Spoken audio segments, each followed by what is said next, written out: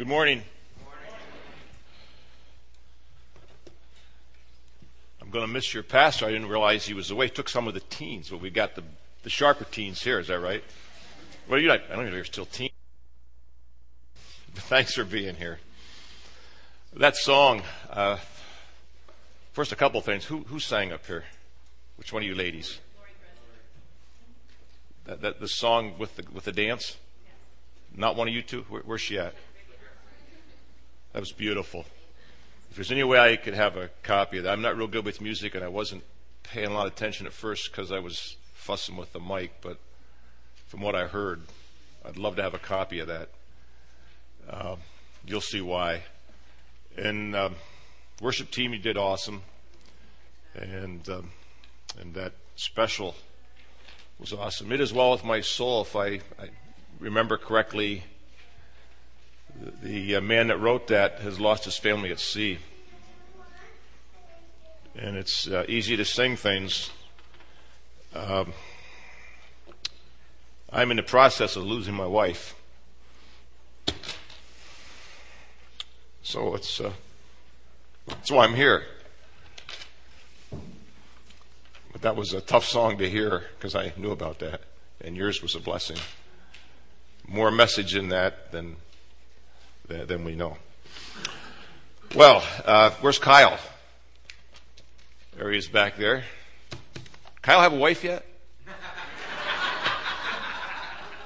Anybody want him? We'll auction him off. He's a great kid, good basketball player. Played for my son, the coach at the Davis College.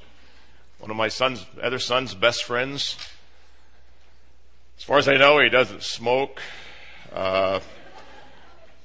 And all those, all those things. As far as I know, it's a good deal. I don't know how much money he's got, so I can't really, Pardon?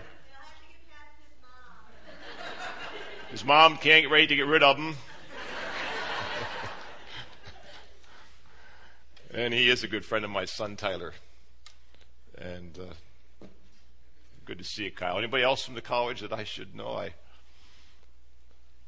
like to see about half of you come down. You need to come down, become a student. Well, why am I here? To share a message that is definitely on my heart, and I appreciate the Sunday school class. And they'll probably have to bear with me. I'll talk a little bit about what I talked about during the Sunday school hour. Just to mention something, March the 20th at the college, we have a Pastors and Leaders Conference. I'd love to see you come down. There's a tremendous need today for people to really care about people, to reach people. And it's going to be on raising up a new generation of leaders. It's for men and women. I call it pastors and leaders. When I say pastors and wives, then some of the guys don't come if they think their wife can't come. So I say pastors and leaders, and then some of the wives do come. So everybody's welcome. Love to have you come March the 20th. You can go online to read about it. It's a very special day. Registration's 8 to 10. And then there's a welcome at 10 o'clock, 2 sessions. 1 o'clock is lunch. It's $15 for the day, and that includes your lunch. It'd be a great day. And I'd love to see you come. And I think a lot of your pastor. I did know Brother John before he got married and knew the Corbett family. And very close to a lot of the Corbetts. And Hannah, right? Her dad and I are really good friends. I had the privilege of placing his name in the first couple of ministries he had. And just saw him the other day. And so it's nice to have, and of course, your pastor married one of the Corbetts, as you're well aware of. Well, we need to get started. I've got a lot to say. I'll watch the time. I want to have a word of prayer and just commit this time to the Lord and ask him for his direction. There's so much to say in such a short time, and I pray that when you leave this place, you won't be the same. And not that anything wrong with you now. You're wonderful, but that this is a day that God has made, and we want to take full advantage of what he might have for us. Thank you, Jesus, for the Lord Jesus, for the worship service, for the songs, for the dance, for that special music. and for your people. Lord, I pray that by your Spirit, Lord, that we might be attentive to what you might have for us. Father, people are suffering. We're all going to suffer. Jesus said that. And Lord, it's so important how we handle it and how we help others. So we commit this time to you in Jesus' name. Amen. Need I say, turn your phones off? Our president at the college, the last president, was really a bugger on that, and at that time I was a vice president, and so I knew how he was, but I'm not the greatest in technology. I know a little bit, but not what the younger people do, and so I got a new phone, and so I knew better not to have it on. I mean, we had cabinet meetings, and you don't have your phone on, okay? Well, and this is not a rebuke for whoever did that. That's not at all. But I'll tell you what happened to me. I got a new phone, and so I had it on silent, but I didn't know if people left the message. It still rang. So, for whatever it's worth. Let's turn in our Bibles. I think that's where we'll start. Romans chapter 12 and verse 12. Romans chapter 12 and verse 12. I thought I saw water up here. Did I? I did, yeah.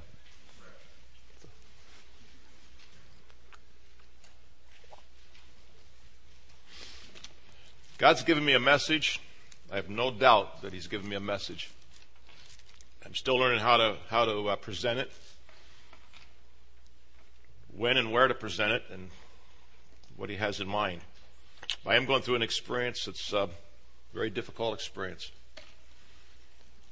And as mentioned, I've had the privilege of helping 38 churches as an interim pastor. I've been at the college 33 years. And then I went for 6 months, didn't go to church at all because of what took place. Didn't preach for 8 months. And then one day while I was doing the laundry, and I did it every day because of the situation, had to be done every day, I would be determined nothing would be worn twice by my dear wife, because I just wanted everything to be clean. I was down doing the laundry one day, and I really felt God said, Dan, you're going to preach again. This is after not even going to church for 6 months, and the days just ran together. And I said, God, I don't have a message. And then he laid on my heart. I don't know how I came across it other than his leading in Romans 12:12. Now, in Romans chapter 12, verses 9 through the end of the chapter, if you have the NIV version, it says love must be sincere. And there's a tremendous message here. And then it lists all kinds. In fact, I have 20 things here listed that would describe sincere love. And I've actually preached on that a couple of times, not knowing that one certain part would become very significant in my life. I never preached on suffering. No, just never did. Probably tried to avoid it. Maybe not exactly intentionally, but I just never preached on it. And now it's the message God's given me. And so I'm preaching on it. And would appreciate your prayers, because I'm not sure what God's going to do with it. But I'm convinced that we all suffer, and we will all suffer. Not a pleasant topic. I hope when we finish this message, you won't be all down on things, but I'll give you some things to help you. I'm not ready to say, follow me, but I think now I'm finally ready to say, come alongside of me, we can do it together. After 20 months, about 19 months was when I finally made the decision, this is the will of God for my wife. I'm not trying any more medicine, or not trying any more special vitamins, etc., etc. God could heal her. God can do anything, but it doesn't appear that he's chosen to do that. He still could. But I've come to accept that this is the will of God for my wife. When I came across this passage, look at it, Romans 12:12. It says, be joyful in hope, but the part that we're going to speak on, it says, be patient in affliction. And what this literally means is to remain under. To remain under the test in a God-honoring manner. Not seeking to escape it, but eager to learn the lessons that it was sent to teach. How I wish that I could get out from under what I'm going through, but I can't. Not so much for me, although I don't know if it near killed me, but I went through a lot of stress. I had pains in my chest. The stress was unbelievable. The heartache. I couldn't begin to tell you in the time I have here all that I've experienced this last 20 months. Stuff I find just hard to believe. When I prepare, and I wrote out a diary sort of a thing, I get, I don't know if depressed, but I get discouraged or whatever. It just brings to my mind some of the things that took place that I've had to deal with. And I went through this at the Sunday school hour with some and with those that were there, and I'm going to rehearse a little bit of that. And I'll try to watch the time. I want you to know a little bit about the story, and then I want you to know the principles. And you're going to need them. If you don't need them today, you're going to need them. It's part of the life here on earth. Our hope's in the Lord, and one day we're going to receive perfect bodies, but not here. And just to show you the kind of person I am, when I drove up here and I saw reserved for the elderly, I thought, well, that's not for me. And I parked back over there. I respect the elderly, but I don't order senior citizens meals, although I probably could in a few years.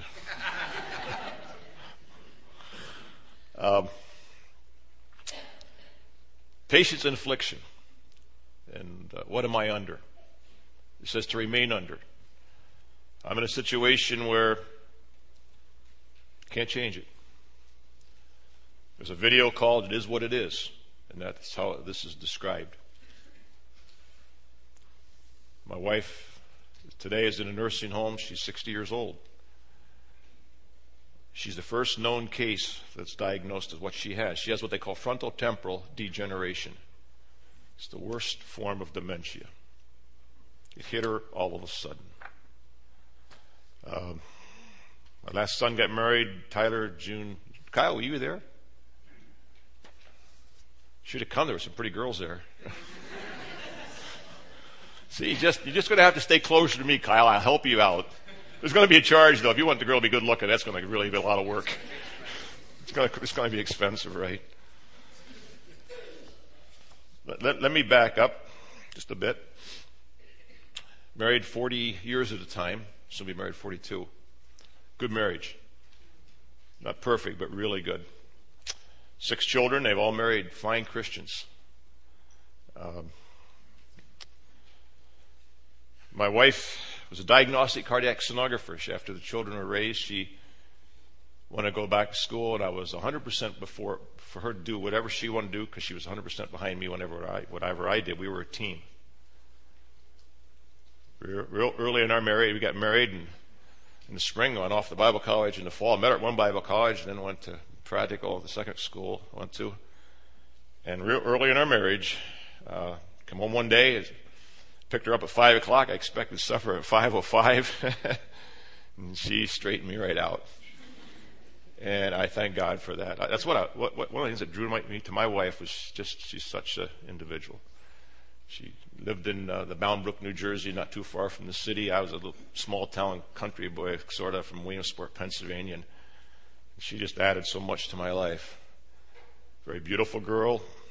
First time I saw her, she had a beautiful tan. She's about 5'10", which was a prerequisite, so that because she loved basketball so much and she wanted her kids to play.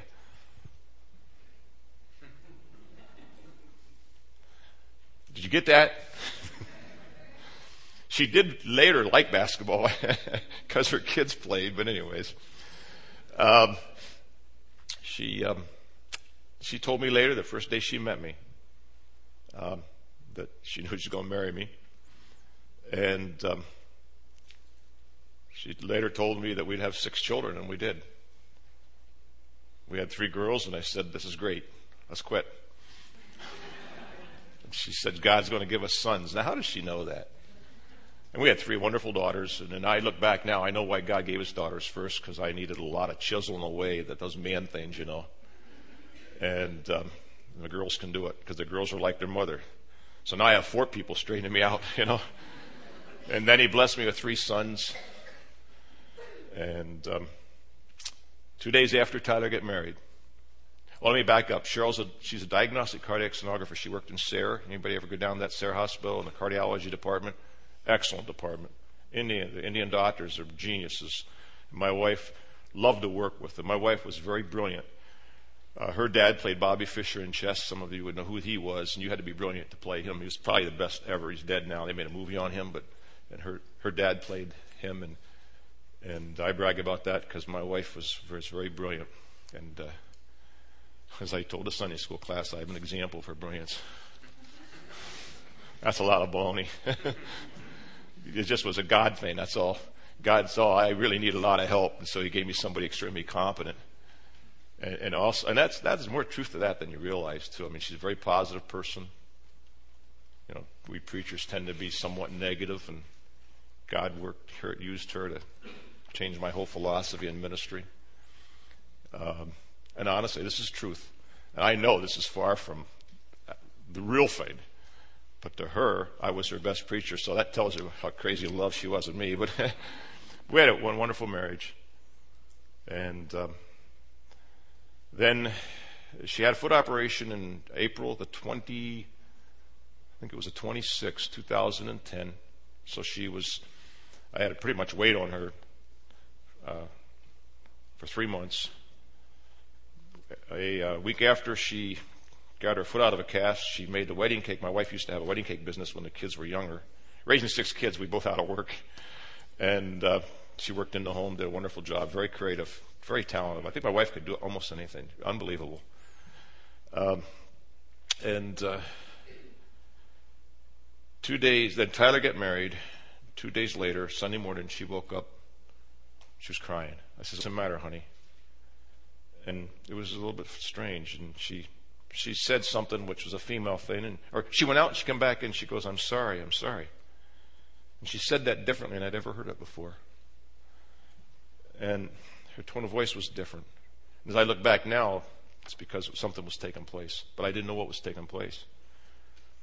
It was a female issue. I says, honey, we'll go to the doctors. That's not a big deal. Well, it turned out it was a lot more than that, but she didn't know. My wife doesn't know today what she has. I never got to say goodbye to her by the time it was diagnosed. That's one of the things one of the hardest things I have to live with. And I see her. She thinks she's coming home one day. And I can't tell her. Anyways, she was crying, so I took her to a doctor. Now, the wedding and the foot and all that, it appeared to be stress. My wife could honestly handle anything. She was unbelievable. And never showed signs of stress. Okay, it's legitimate. She had an operation, the wedding. She did the cake a week after she's out of the cast. Her foot's out of the cast. I thought it was stress. The crying continued every morning, and so uncharacteristic of my wife. She's always a positive early riser with me, and it wasn't my wife. She had been off work three months. She was supposed to go back, but we called, said she's not ready to come back. We didn't know what it was. Went back to the doctor a week later because it continued. But we'd go to the doctor in the afternoon. Well, you didn't see evidence of her problem in the afternoon. And I says, doctor. And Doc says, what's the matter? And my wife, with a beautiful smile, and she's a beautiful person, and she'd go, nothing. She didn't recognize that she had a problem. And then during the conversation, all of a sudden she started crying. And so the doctor said, well, it's just, stress. And he asked about some of the things. And I had planned on taking my wife away for a few days after everything was done. And I was just going to wear blue jeans and a t-shirt, sweatshirt. I wasn't going to go preach any place. And she could go casual and one suitcase. And she was telling the doctor, my husband's going to make us go, and we're going to have to pack a suitcase. And I'm thinking, and my wife and I, what I loved about her too, we could pick up and run anytime. She just had that ability. We even with 6 kids. This is so unlike Cheryl. And he says, well, it's stress. And so it's okay, here's what we'll do. We won't go away. And about a week or so later, it got worse. And we went back to the doctor again. Then we changed the doctors. And he said she's depression. Okay. Didn't seem to figure why my wife would be, regardless of what you think of me, depressed. And she still had a problem. And the problem was this. I went back again and the doctor said she's got psychotic depression. I had no idea what psychotic depression was. In my office, I looked up the word psychotic depression and it said serious mental illness. And I go, I'll never forget that. Wow. And said serious. So I thought, well, there's meds for depression. I guess it's depression. They're saying it's depression. And so they put her on a med, and the doc says, 2 to 6 weeks and she'll be good. Well, she got worse throughout the summer. And her big issue, well, it first started, she thought something was caught in her throat. Something's catching. So I took her. My wife had the best insurance she could have, at least we thought. She had great insurance, having worked at the hospital, Guthrie Clinic, great place to work. She loved it there. So we had all kinds of tests. I held back nothing, and they could find nothing. She was imagining this, but we didn't know it. Nothing was revealed. Then all of a sudden that went away. And she developed a new problem. And it was this. She thought her ears would clog, and the clogging would cause her foot that she had operated on to become crooked. And now you've got to picture this. In the morning was difficult, the crying, but in the afternoon evening she'd be herself. Had intelligent conversation, but with that intelligent conversation, she'd look at that foot. It's crooked. And I looked at the foot and I said, honey, it's not crooked. It's crooked. So we went back to the doctor. I'll never forget this. She's sitting up on that, whatever you sit up on, that little table. Doctor comes in, and my wife, she looked gorgeous that day. She had a beautiful smile, and she just was dressed nice. Hair was everything. And the doc comes in, and I'm really hurting by this time because I'm dealing with this. And the doctor's got to know because something's wrong. If the doctor walks in and he says, what's the matter? My wife says, nothing. And so he asked her some questions, and then he gave her some tests. And then in the questions, somehow he brought this out of her. She says, well, my ear's clogged and my foot is crooked. As soon as he said, I'll never forget this. Doctor looked at the nurse looked at the doctor, they looked at me. Now they knew something. That's what the psychotic was, okay? So she thought by drinking liquids that she could flush out her system. She thought drinking the liquids would cause her throat or her ears to unclog. And so she drank a lot of liquids. I mean, you're talking 15 to 20-ounce bottles of whatever you drink, water and what's the, not Gatorade, but that kind of stuff. And I didn't know this. I'm so ignorant when it comes to medical things. She literally washed the sodium out of her system, and she went berserk in September, I think it was 8 and 9. By this time, we had psychiatrists, psychologists. Everybody looked at her, and they couldn't do any. The medicines didn't help. They tried a different medicine, and some medicines that weren't working. And then she went berserk, and September the 11th, I had to rush her to the hospital. Unbelievable experience. My daughter and her husband helped us. Oh my, it was so sad. I can't even go into what all took place. She looked at me, she says, you're not taking me to a mental. I don't even know how she knew that. And she went back and she got her clothes, God love her, and she threw them down. So here's my wife, accusing me of taking her. And she used the word mental institution. I don't know where that came from. And we took her. Overnight, they corrected the sodium problem. She was so much better. It was a Saturday, we admitted her. Sunday, she was so much better. I went back Monday. I thought I was taking her home. And I get in the hospital, and she says, I admitted myself. And I says, you did what? You see, she was on the 6th floor. This is a hospital in Pennsylvania. The 7th floor was mental health. And because of the privacy stuff, which, we've got some concerns about that, I had no say in the matter. It was already done. She's over 21. Now, would have I done any different? I don't know that I would have, because I did ask her this. I says, well, honey, do your ears still clog? And she says, yes. I says, well, why did you do this? She says, I want to get better. So she was pretty lucid in her thinking, very lucid, except for this problem. Well, next 3 weeks, she was on 5 meds, and I'll never understand that. It says it takes 2 to 6 weeks on one. It's a very aggressive approach with serious depression, was what I thought it was. Maybe that's a good approach for depression. It's not a good approach for what my wife has. But they didn't know. Nobody did anything wrong intentionally. It just was unknown. This disease usually takes up to a year, lots of times, to diagnose. I've talked to 2 women whose husbands had it. It took almost a year before they diagnosed it. I just met with a man last week. He came to hear me speak down in Bloomsburg, Pennsylvania, whose wife got it when she's 51. She's now 55. It hits people 65 and younger. I saw a picture of a bride. The nursing home my wife is in, she's the first known patient that's diagnosed with this. It brings fear to me that there could be who knows how many in mental institutions today that maybe it's the wrong kind of care. I don't know. It was not the right kind of care for my wife, but we didn't know. It was good care for mental patients, but not for what my wife. It was co-ed, people off the street. I could never go back. I heard lots of stories, issues, heartbreaking issues. My wife, she was so medicated it took 3 months to take her off those meds. Early on, they assured me it wasn't dementia. I was concerned about that because of her mother had it and her uncles. No, it's not dementia. Then we got called in just before Christmas time. One of my daughters and my son, who was home from Texas, were there. And Mr. Rathmel, she's got dementia. We'll be releasing her because we don't keep dementia patients in mental health. Wow. Now, I wasn't totally believing this yet, but it was hard.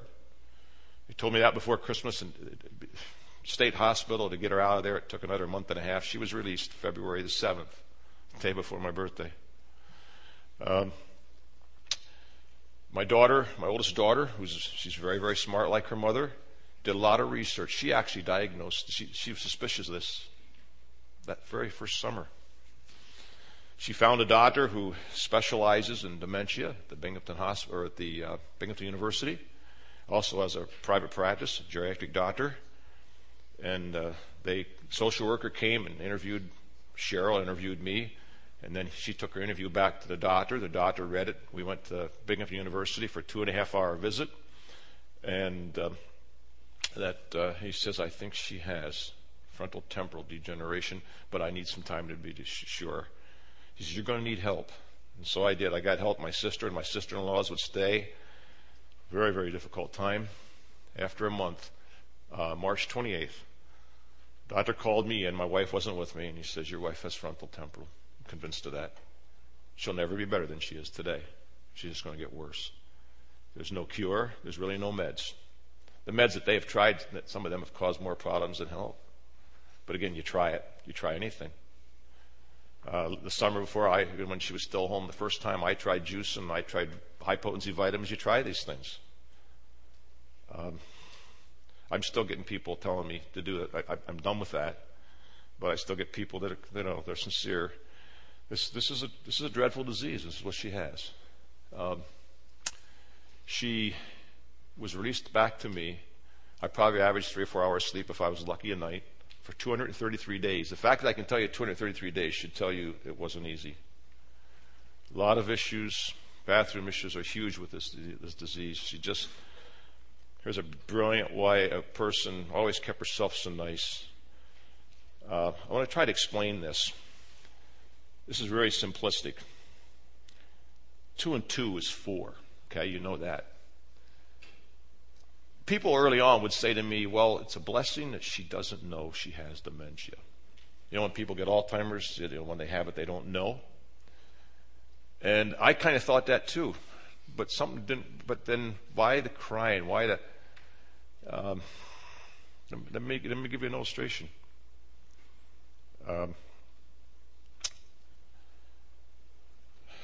she was beginning to lose some mobility.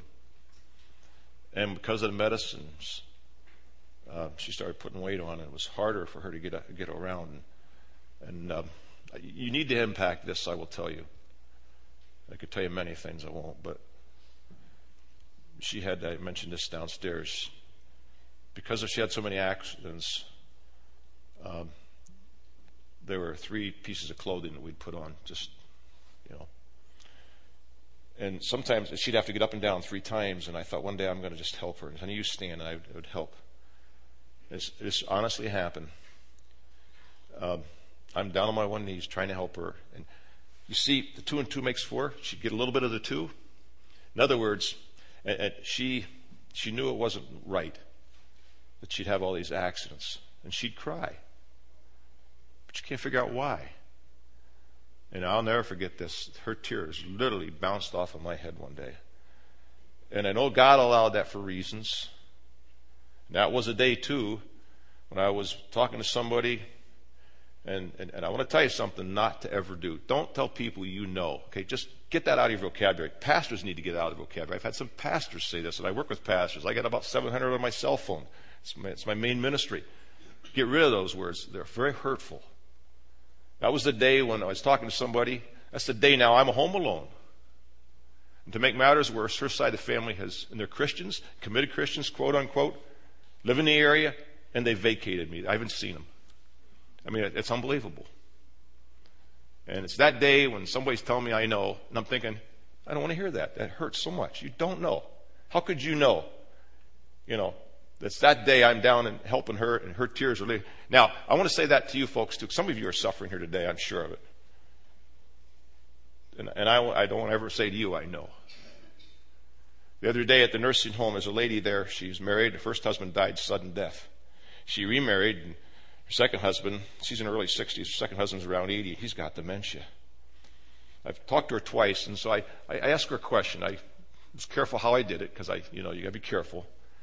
But I asked her, I said, what was hardest? Sudden death or this? And he's sitting right next to her and he's not even aware of what we're talking about. And she says, this is by far the worst. Now, it's like grieving that doesn't end. I literally felt like I was grieving for a year and a half. Went to that. I'm doing a little better now for some reasons. But it's always, there's not a day doesn't go by. It'll hit me, and I'll go, oh, dear Jesus, But it's left up a little bit. But I don't ever want to say to a person who's experienced sudden death that, oh, that's bad, but mine's worse, because that's unfair. Because I don't know what the sudden death. I had a grandchild that I really never got to know. I held him in my arms, but he was born dead. But so I'm not saying that. But don't say that either. There's things you can do. You need to learn to do and be there, and we'll talk about that in a few moments. But the words I know, not good words. So where am I at now? She's CASA, an agency called CASA, has to approve her to go in a nursing home, and they came in May. I think it was April, I think. And they said, your wife is ready. I was not ready to hear that. I thought, you got to be kidding me. Just a year before, not even a year before, my wife was diagnosing hearts. Now you're telling me she's going in a nursing home. You're telling me she's never going to get better. And I was beginning to feel this. Well, I felt the stress all winter long, but I felt, well, I've got to do what I've got to be willing to do what I've got to do, and to care for her. Then the doctor, and it was April or May, said she really is ready. You need to start looking. So we started looking, but not real serious. I thought, well, I can't do this yet. I wasn't brought up that way. My parents took care of their parents in the home. That was a different time. I don't know if they had these facilities anyways for this kind of care, but finally in September the 6th, I believe it was, 2 days before the flood down our way, a home opened up. Then one of the nursing homes got wiped out, so there were no room. They called me, says, Tuesday, your wife will be gone in a few days. And that was just like hitting with a ton of bricks. I can't believe this. And then they called me on Thursday because of the great flood that we had our way and just wiped out one nursing home. They had over 300 patients they had to redistribute. And so we're talking up to maybe a year now. They called me 3 weeks later. One did open up. I want to say this. God has not healed her. God doesn't heal everybody, okay? Doesn't. Could he? Absolutely. We're all going to die. It's part of this life. And but he's chosen not to, I guess, in this particular case. Where am I going with this? Help me here. This is hard because when I talk about these personal illustrations, I tend to lose my thought. I was in a nursing home. Okay. Well, when they called me 3 weeks later, it was like getting hit again. Well, this time I knew it was going to happen. It was so hard. I thought, and my wife doesn't know. My wife and I think one of the reasons we had a good marriage is because we communicated. I did things on communication, and she made me live by it. She communicated to me what I communicated. Does that make sense? So I had to practice it. It's harder to practice what you preach. And I'll never forget this. The day I drive her up, somehow she recognizes this. She started crying. She says, "Don't you take me in there." And I'm crying. Honey, I have to.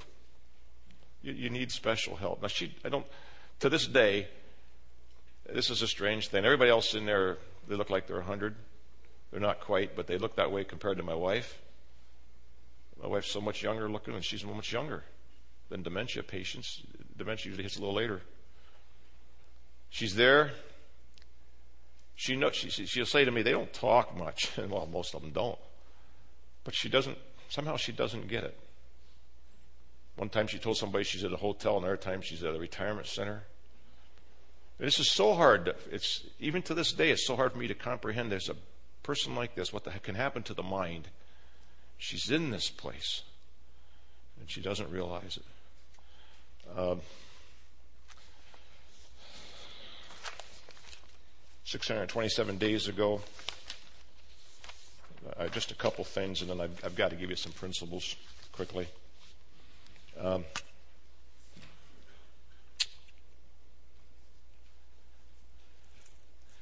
Staff about 2 weeks ago tomorrow. Now I'm going to say some things you may or may not understand. That is what it is. Maybe it's different for each person. One of the problems with nursing homes are people are never seen. At Christmas time, I couldn't believe it. I can't believe it. Most of those people are never seen by anybody. It's heartbreaking. They're somebody's mom and dad, grandkids. Most of them are never seen. We have a student at our college. I love our students. We got some special students, I'll tell you. There's a young guy who wants to be a pastor and also wants to have his own construction business. And he goes over there on Thursdays and plays the guitar for the dementia patients. I asked him, I says, "Why are you doing that just for me?" And he says, "Mr. Ratmo, I did this before I came to school." Was he 19, 20 years old? God's going to use that man. They said, when I went in, they said, "Mr. Ratmo, we're concerned about something." He says, "What's that?" He says, "You can't keep this up." And I thought, now how do they know? What are they talking about? You see, to go night after night after night after night, it's been now about pretty much 20 months. First at home, and then she was in a mental health place where I had to go through security to get there. I never could go back to her room. I cried out to God many a nights, "God, please don't let her end up here." Some people live there the rest of their lives. I thought that might happen. I didn't want that. What's going on, God? And then to go into this, it's a beautiful unit. The people really care. Great people. But it's so hard to go in there. And almost every time I go out there, I think, I can't believe this. And you go down through, I know the combinations, and you go in there, and I'll see her. A lot different circumstances, different situations, but they said, "You can't keep this up." And I know what they're saying because it's so disheartening. And they said there's another issue, and I never heard this before, and you probably haven't either. Or maybe you have. They said it's not best for her either. This is, what do you mean? She says, because she's such a routine, she'll sit with her for hours for her coat on waiting for you. And it's all she talks about is her husband.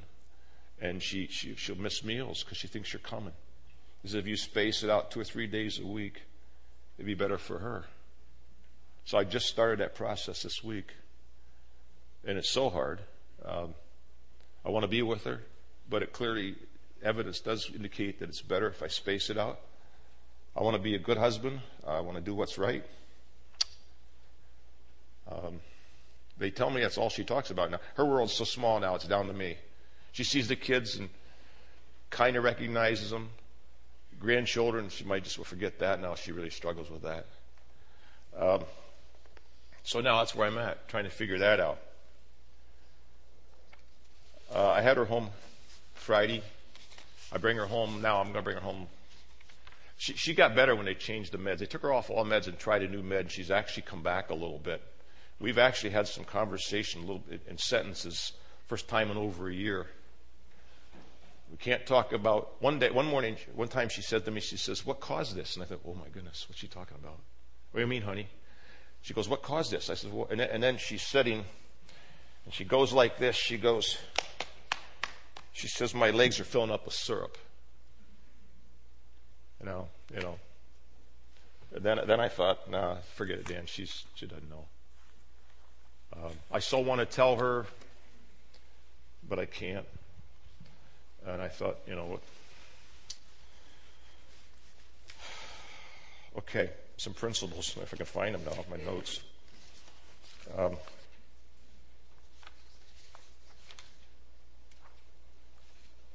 Okay, lessons to be learned. Did you give them notes? Where's the secretary? Who did that for me? Who's the lady that I've talked to on the phone? She what? Oh, tell her thanks. And you have notes? I don't even know what. You got my notes? Yeah. Okay, good. Let's go through this quickly. Number 1, learn how to deal with self-pity. Is that what you have? Yep. Why did this happen? 2 days after our last kid got married. When my wife's mother got Alzheimer's, her sister didn't come out to help. Her brother was an alcoholic. We didn't realize it. My mother-in-law was in Florida. They said, stick her in a home. It's a good thing I'm not God. And my wife gets it, and they don't. See? Is that unnatural to think that way? I mean,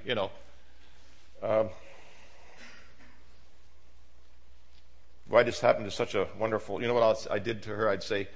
I'll tell her, I said, you're the best mother in the world. You're the best mother in the world. And I'll say that to her. I'll go, who's the best mother in the world? She'll go, I am.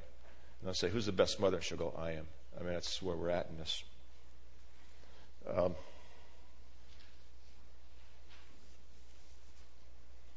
She'd been just hired to take a new job a mile and a half from where we lived.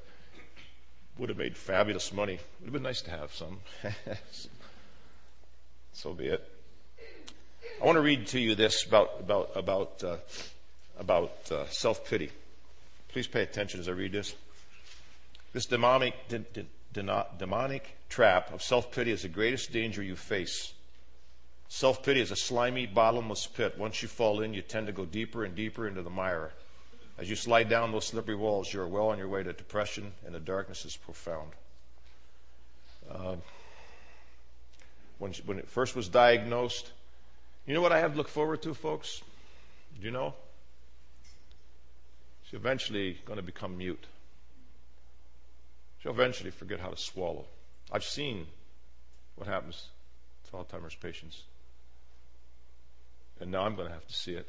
And maybe worse yet, my kids are going to have to see this. I know what, they don't know yet. They didn't see it. They were little when their grandmother died.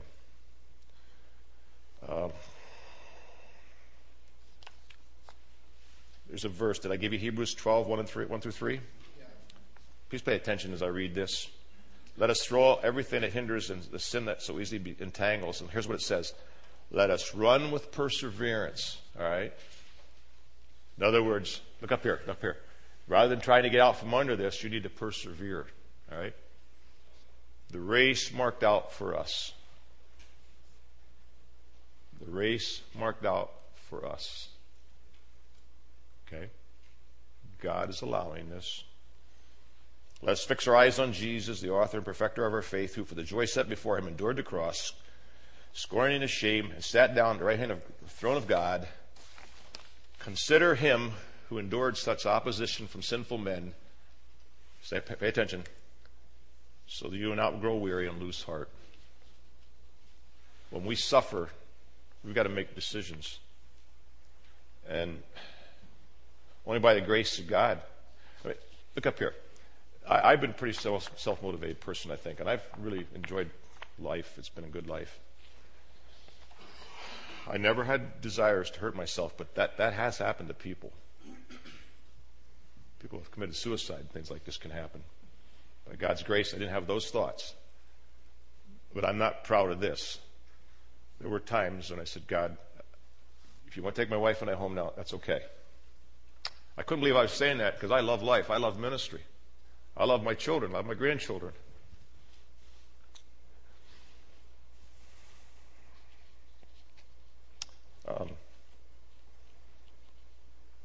But if you want to take me home, that's all right. But you see, that's not holding up under it. That's wanting to get out. And that's losing heart. Our inadequacy presents us with a continuous choice, dependence or despair. Now, stay with me here. I'm going to read you a few things. Number one, God has gifted us with amazing freedom, including the ability to choose the focal point of our mind. Now, look up here. You got to stay with me now, please. Stay with me. The mind is where the enemy does his deadliest work. It's the mind.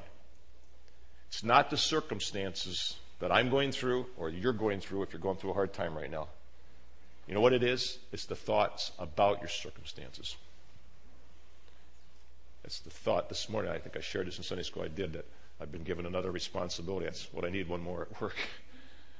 And I got up this morning thinking about that. And it was just my thoughts about that. And then I read the devotional. Incidentally, I brought a book called Jesus Calling. I mentioned that in Sunday school. Jesus Calling by Sarah Young. You got to have it. Jesus Calling by Sarah Young. The best devotional. It's written in the first person. It says, "Oh, Christ, we're talking to you." And the whole year deals with his presence. I'm beginning to get a little glimpse of what that means. I've preached for years and been in ministry for years. I'm learning some things now that I didn't learn. I mean, look up here. Look here. Jesus has become a friend. You sing that song. We've sung that song forever. I don't know if maybe the new generation doesn't so much, but us middle-aged ones. What a friend we have in Jesus, right? I'm really learning. I'm alone now. I wake up early. I woke up this morning at 3. I usually wake up at 4:30. It's a lot of downtime before that going to work. I need my time alone with the Lord. I'm not bragging. I have to have it. I have to saturate my mind and heart with God's Word. It's made God's Word even more powerful. You see, and I came and sing that song, what we sang, as well, my soul, without the tears. I mean, it's hard. And it's God's Word that makes a difference. God has given us the ability to choose the focal point of our mind. Psalm 105, verse 4, look to the Lord in his strength, seek his face always. There's a truth there. I just saw this recently, last few days. Something about seeking his face, you receive strength. I haven't come to full grips to that understanding. He says, seek me in my face, and I'll give you strength. We must come to realize that as our thinking goes, so goes our entire being.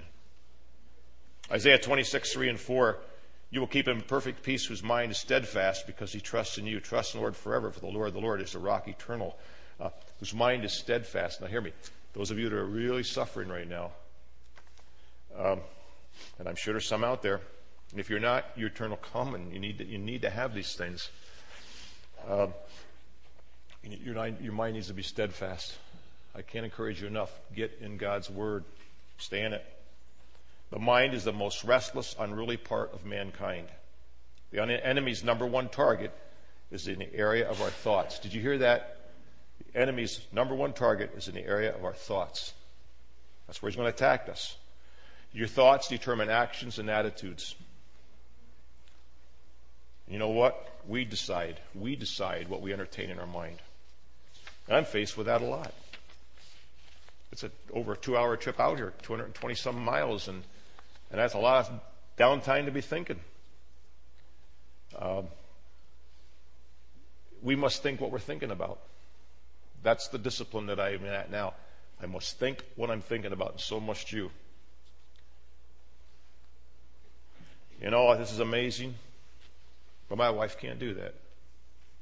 That hit me about 2 or 3 weeks ago. My wife can't think what she's thinking about. It's sad, but she can't.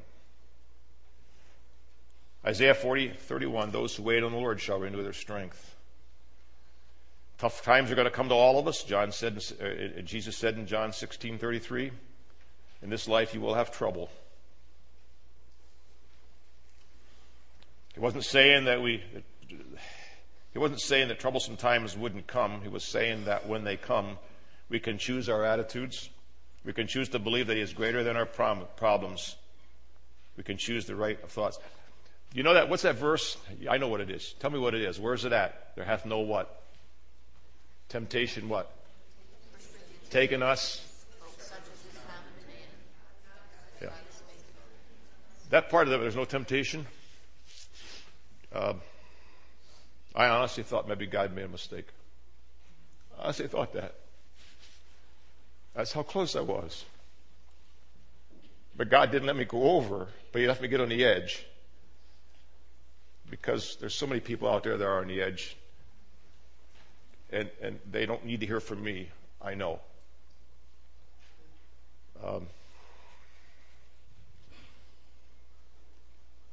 The Bible says in Colossians chapter 3, verse 2, set your mind on things above. Proverbs 23:7, as a person thinks in his heart, so he'll become. Philippians chapter 4, verse 8. Now, everybody look up here. I really want your attention on something here. All right, it's a discipline of the mind. So here's kind of like my routine. Get up early. And the moment I wake up, almost every morning, the loneliness, first of all, is there. It hits me. She's not there. Now, it's been going on for a while now. And Dan, you got to stop that. You get out of bed. I put on the coffee pot. I have to make the next pot. I have to put the grounds in as soon as I drink it. I got funny habits now. I got to wash the dishes before I eat the food. I don't know how you do that. The plate comes after, obviously. Anyways, coffee, and then I hit the button, and I get cold water in my face to kind of wake up. And I get out there, and I use the word reverence toward my wife. Think about her a little bit. You know what I have to do then? I have to discipline my mind. Whatsoever things are pure and honest, loving, a good report. Think on those things. It's so easy to think on where my wife's not here. Lately, my thoughts have been, it's like she's in prison, but she's not. It's a wonderful place. They're great care. But she's not going to get out of there. I can't. It's not. Those things aren't loving and they're not a good report. So here's what I do. I give her some thought. And I have my devotions and pray. And then I go over to the Planet Fitness and work out for about an hour because it's too much downtime till 8 o'clock. Hear me now. If you're going through a difficult time, watch the downtime. That's where, when you're going through a difficult time, that downtime is when the enemy can really attack you. You need to have. It's not a point that I've developed yet, but you need to develop disciplines and hold to it. Develop disciplines. So here's the problem. Here's the issue. So I think of my wife, and then I have my time alone with the Lord, go work out, and then I have to, listen to me, I have to discipline my mind not to think about my wife. Now you tell me, what's the problem with that? What am I going to wrestle with now? Somebody tell me. It starts with G. Guilt. You're right. So I've got to find the balance. Okay? And those of you that are going through a difficult time now, you know what I mean.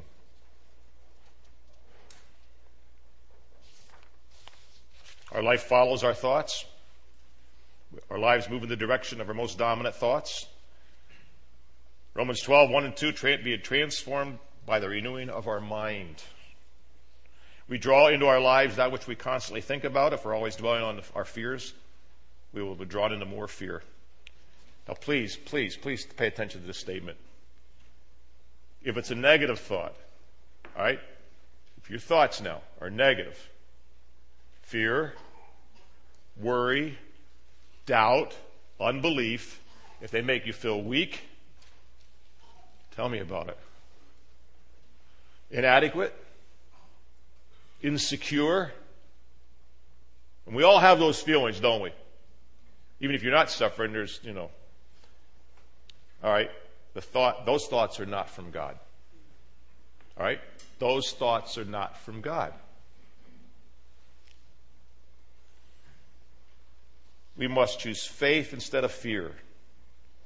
Isaiah 26:3, if we keep our focus on God, instead of dwelling on our problems. Hebrews 12:3, don't get weary and faint in your mind. And again, I said this before. I would say my circumstances had me down. Actually, it was my thoughts about them.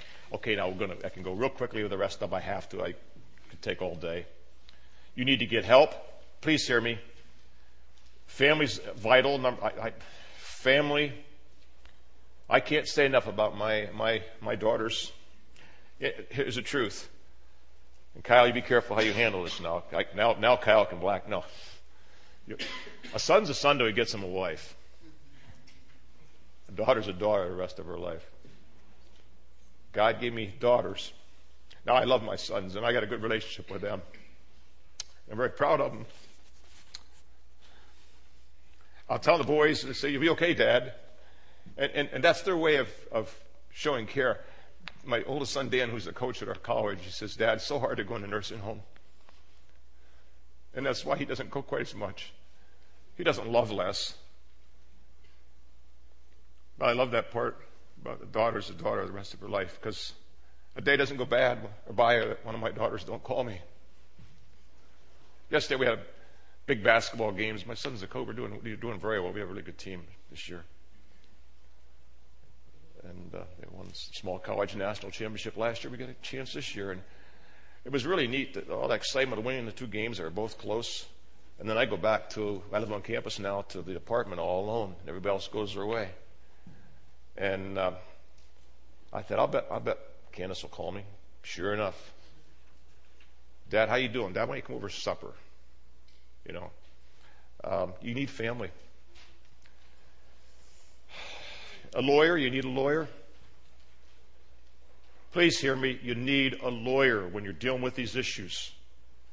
There are issues you just don't know about. If it wouldn't have been for a lawyer, I would have lost everything. We didn't have a lot, but thank God for a lawyer that we had sold our home. I can see God's hand on so many things other than my wife being healed. I can look all right. We owned a home, raised 6 kids, then we sold it. A year later, they built a septic plant across from where we used to own that home. If I still owned that home, you wouldn't buy it. So we had a little money saved, completely out of debt. We were going to buy a little home there in Johnson City, and the lawyer helped me to plan. I had to keep out about $20,000. I paid out about $24,000 last year out of my pocket, but I wouldn't have been prepared had the lawyer not helped me. You can buy annuity where it's government protected. I want you folks to know that I had, last fall I had 15 and a half years to live, so that's good or bad, but that's they have a scale, I hope they're wrong, but hope it's more, not less, anyways. But you got to get a lawyer. I thank God for people that study that know the legal issues, because we don't know them. Department of Social Services, I thank God for them. I had to go through Medicaid. My wife filled out paperwork. I told I told the class this morning, I don't even know the dates of my kids' birthdays because I never filled out the forms. I'm not bragging about that, but she did it. I didn't see a paycheck for over 30 years. She handled it. She never told me I couldn't have money. And that's a good wife. She always had it. She was. And The fourth one was you need support of somebody special. I did not have a pastor because I've done 38 interims. You need a pastor, you need somebody, and I didn't. Dr. Padron, our president, said, Dan, I'll be there for you. I also have you need to establish a small group of people around you. And then I put down the nursing home, so vital too.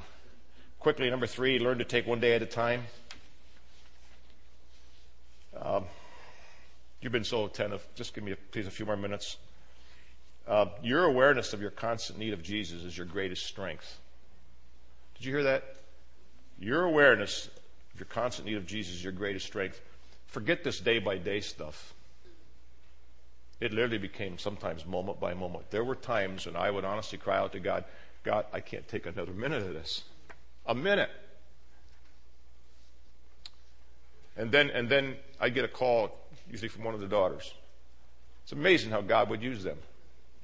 Or somehow, there was a few times supernaturally in the middle of the night, when somehow, all of a sudden, the pressure would be relieved somewhat.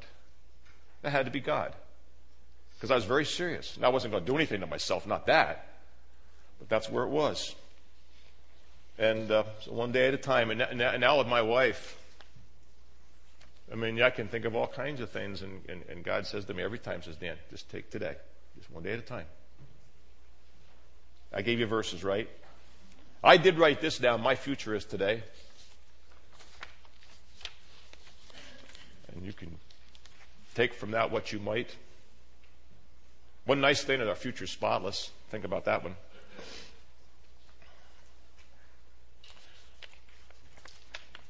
What's the next one? God's in control. All right. You've got the verses. We must believe. Now, look up here again. I'm not a hyper-Calvinist. I'm not the guy that fell down the steps and got up and says, glad that's over with. Think about that. But there comes a time when we have to believe that God's sovereign over everything. If you do, the act of the mind opens to the mind the possibility of benefits from difficulties. Now, this is really deep. The act of the mind, if we believe that God's sovereign over everything, then this act of the mind opens up to the mind the possibility of the benefits from my difficulties. Romans 8, what? 28. All things work together for good. And I want to say this too. I take comfort. We live by faith, not by sight. I dearly love my wife and my family. There was a time I was going through, like I said, I'm doing better now, but there was a time, honestly, had I known this ahead of time, had I known what things I had to face. You see, not only do you face losing your wife, you see the word impoverished. That usually happens. You lose everything. Now, God's been good and through some help, and when I come through all this, God willing, I won't be ahead, but God willing, I trust in God that I won't be behind either, whatever that means. And that isn't so bad either, because I don't have to worry about a lot of material things. That's okay. My kids are raised. That's the important thing. He's the author of our circumstances. He's the author of our circumstances. Did you get that? But this thing about living by faith and not by sight, if I'd have known this in advance, I would have, oh man. But so we live by faith, not by sight.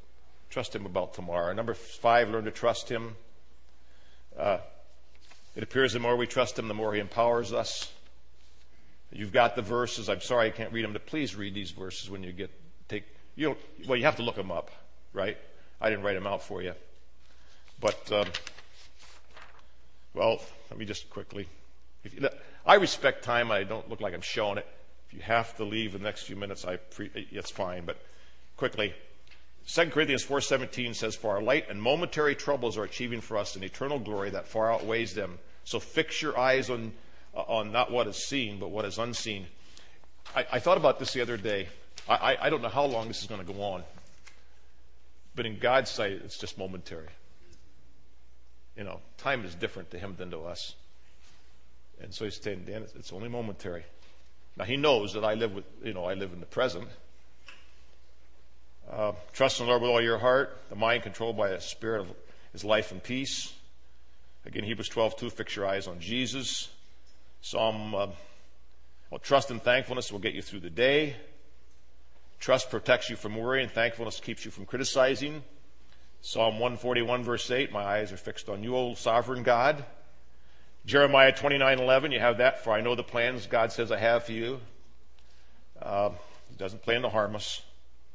Jeremiah 17:7, blessed is the man who trusts in the Lord, whose confidence is in him. Romans 8:28 says he can bring good out of every situation.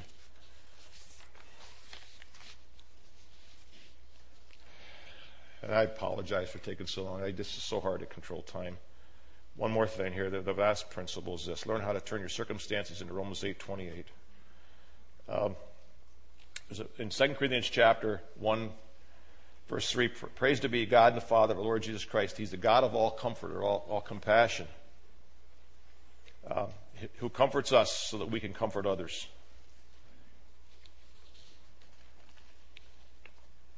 Please learn how to deal with self-pity, to get help from others, to take one day at a time, trust God, He's in control, and just trust God.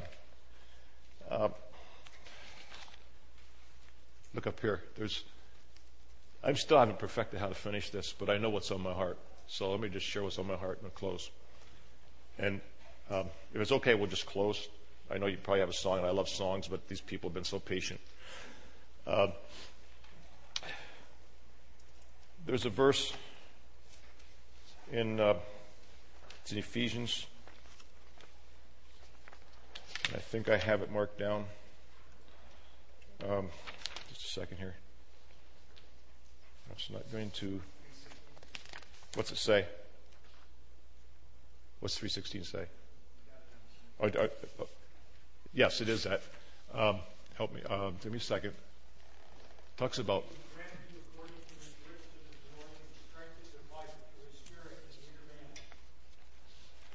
Thank you. I'm not catching my thought that I wanted to do there. Oh, it talks. One translation says we're to be. Pray on all occasions. Must not be the verse. All occasions. Pray. Yes, Thessalonians. Yes, that's what it is. Who said that? Thank you. It's right. Pray in the Spirit on all occasions. It closes by saying, and especially be alert for praying for the saints. Right? That part's that I want. That is Thessalonians. You're right, 5:18. Let me close with this.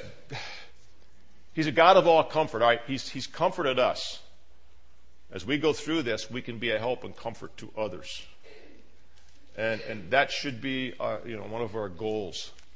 And the other thing about being alert, I struggled saying this in the earlier session, but I guess I'll say it again here, and I don't want you to misunderstand. I don't want this to be about me. This is not a pity party. I don't want that. Caesar said, the more I'm around people, the more I love my dogs. And if we're not careful, Christian people will hurt us. Not knowingly, usually not knowing it. And we could get embittered. And then we're defeated. Christian people do care. They sometimes don't know how to show it. I shared a very personal illustration, but I want to assure you I'm doing fine. I'm not starving, okay? My wife was home for 233 days, and many, many, many, many, many people knew that. I can cook, do laundry and all that stuff. I mean, I can't cook. I can do laundry and clean. I am not a cook. 233 days. Many, many people knew you didn't. So if I thought you did, I wouldn't say this. One meal provided. And I struggled with that. I thought, my wife and I, we tried to serve the Lord, serve others. Where are they at? But God had reasons for that. One of them He wanted me to understand was the loneliness. If I'm going to help others, I need to experience it myself. And then I need to find out He's sufficient. And there's where He became my dear friend. Since then, some things have picked up. I needed to go through that valley. But I want to encourage you to be alert. Don't let that happen in this church. I know nothing about your church. Except our president came back and said, boy, there's a New Testament church. Dr. Bedrosian loved your church. Can I close this way? I'd try to how to close this. I'd like to have a prayer for those that are hurting. And I'd like you to come, if you come forward. If you're facing some real hurts right now, I don't have to know what it is. But I want to have a special prayer. If you're hurting, would you come up here and join me? Could you do that? Could we all stand, please? I'd like 2 invitations. I'd like if you're hurting, I'd like to pray for you. And if God's speaking to you about what are you doing with your life? Young people, what are you doing with your life? You got a choice ahead of you. We all do. I hope you're alert. And I hope that something has been said today that will drive you that right up one of your top priorities is going to be there for others. Jesus said this, by this people know that you're my disciple. It doesn't have anything to do with long or short hair, earrings or no earrings, some of these things that we get so caught up on. Jesus says, by this shall all men know you're my disciples, you have love one toward another. People are hurting. And God will use you to be there for them. So if you, I'm not going to push this, but if the Spirit leads you to come, well, prayer for those that maybe you're hurting today. Are you afraid to do that? Are you afraid to ask for help? I don't mean that in a negative or put down way whatsoever. But I'll tell you what, I think God's people will be there. You know what? One of the problems I had is I didn't tell people. I was too proud, I guess. I wanted to tell them, but I didn't. There may be some people here today that really are hurting and want help, but it's hard. Would you come and acknowledge in front of these people that you need them right now? I got a feeling you people will be there for them, wouldn't you? You sure you would. Are we going to sing a couple verses? What are you doing? Do something. The first song, if you're hurting, I'd like you to come forward with me and we'll pray with you. Could you? Everybody close their eyes, please. We don't need to be watching. If you want to come forward this morning, I'd like to pray with you. You're just hurting. You just need somebody to pray with you. Would you come?